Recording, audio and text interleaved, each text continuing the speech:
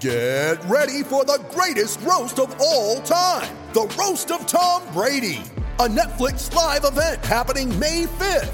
Hosted by Kevin Hart, the 7-time world champion gets his cleats held to the fire by famous friends and frenemies on an unforgettable night where everything is fair game.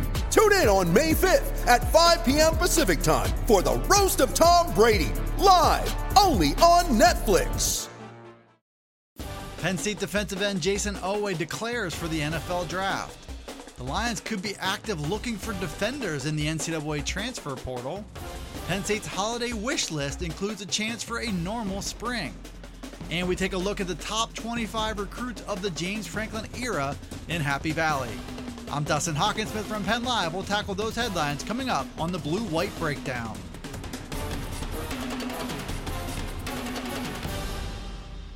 Penn State will be down another one of its top defensive linemen in 2021.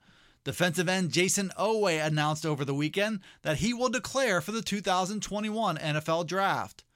Oweh is still just a redshirt sophomore, but he is draft eligible and highly regarded for his physical talents. The question is, how ready is he for pro football from a technique and production standpoint? Oweh is one of the most gifted defensive players in the country, and he should be a star at the NFL Combine. He's listed at 6'5" and around 250 pounds, with big testing numbers expected in the strength and the speed categories. Oweh was a full-time starter for the first time in his Penn State career in 2020, and he did flash that physical ability. He finished fourth on the team with 38 tackles and was third with 6.5 tackles for loss, despite missing 2 games. But the one number that seems to keep coming up is a 0, as in the number of sacks Oweh had this season. That lack of production rushing the passer was jarring, but it also didn't truly measure the impact Oweh had. He generated consistent pressure, and he did it with a mix of power and speed.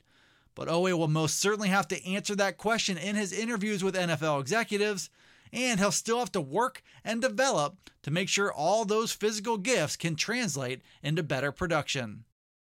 Penn State is in the early stages of a busy offseason that could get even busier in the weeks ahead. The Lions are still sorting through which of its players plan to return in 2021 and which players intend to leave. The early results suggest James Franklin and his staff will have some short-term holes to plug. Many of those holes are on the defensive side of the ball, which prompted the staff to actively discuss for the first time taking advantage of the NCAA transfer portal. That could be especially true along the defensive line and on the back end of the defense. Starting defensive end Jayson Oweh has already declared for the NFL Draft, and the other starting end Shaka Toney looks highly unlikely to return for a 6th season. At defensive tackle, Antonio Shelton announced that he will transfer, and so will top reserve Judge Culpepper. Penn State has options for those spots, but depth at defensive end will likely be an issue. The same could be true at safety, where starters Jaquan Brisker and Lamont Wade are both expected to move on. The Lions also lost Trent Gordon to the transfer portal midway through last season. The portal will be a busy place this offseason, with a new temporary rule that all transfers will be eligible to play right away.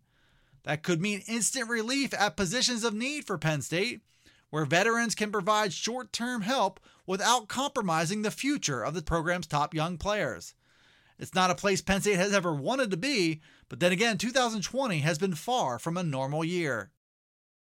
Penn State wraps up the final days of 2020 with a holiday wish list for the year ahead. Penn Live's Greg Pickle took a look over the weekend at what might be on that list for him. One of those items has to do with recruiting, and that goes for both 2021 and 2022. The Lions have 15 signatures so far in the 21 class, but a second National Signing Day could provide more opportunities. As for 2022, Penn State has one of the nation's best classes already, but could certainly use even more momentum. High on Penn State's list would be the idea of normalcy this spring. The Lions struggled to recruit and to get up to speed with a new group of coaches last spring after practice was canceled.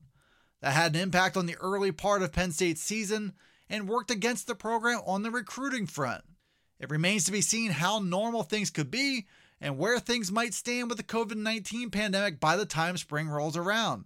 But Penn State is at a point where it could benefit from catching its breath, running its 15 spring practices, and getting some of its top prospects finally on campus.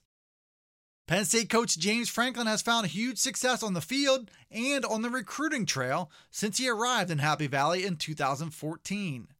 Franklin came with a reputation for being an elite recruiter, but he's also shown he can build a program, hire assistant coaches, and develop the talent he does have.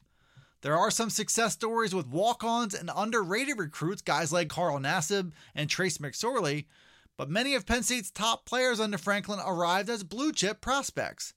Tyler Donahue from Lions 247 took a look this week at Franklin's 25 best recruits in the 8 classes he's signed since 2014.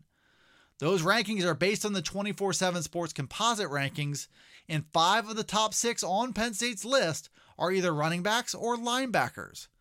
Linebacker Micah Parsons is in the number 1 spot, followed by wide receiver Justin Shorter, linebacker Brandon Smith, and running backs Miles Sanders and Ricky Slade. In many cases throughout the top 25, these are players who worked out in a big way for the Penn State program. But in others like Ricky Slade and Justin Shorter, it didn't happen for them in Happy Valley, so they left for other programs. Recruiting is an inexact science where big hits are almost always followed by big misses. But Penn State has been as good as anyone in the country getting the most out of its talent. The next step is to close the gap with Ohio State, which will still require Penn State to maximize its talent, but it will also require getting blue chip prospects at a whole new level. Thanks for tuning in to the Blue White Breakdown. It's available right here on Penn Live. You can also find it on Alexa, Apple, Google, Spotify, and Stitcher. Be sure to follow, like, subscribe, and rate the podcast wherever you listen to it. And you can get all the latest from us at PennLive.com/Penn State Football. You can also check us out on Twitter, Facebook, and Instagram. This is Dustin Hockensmith from Penn Live signing off until the next Blue White Breakdown.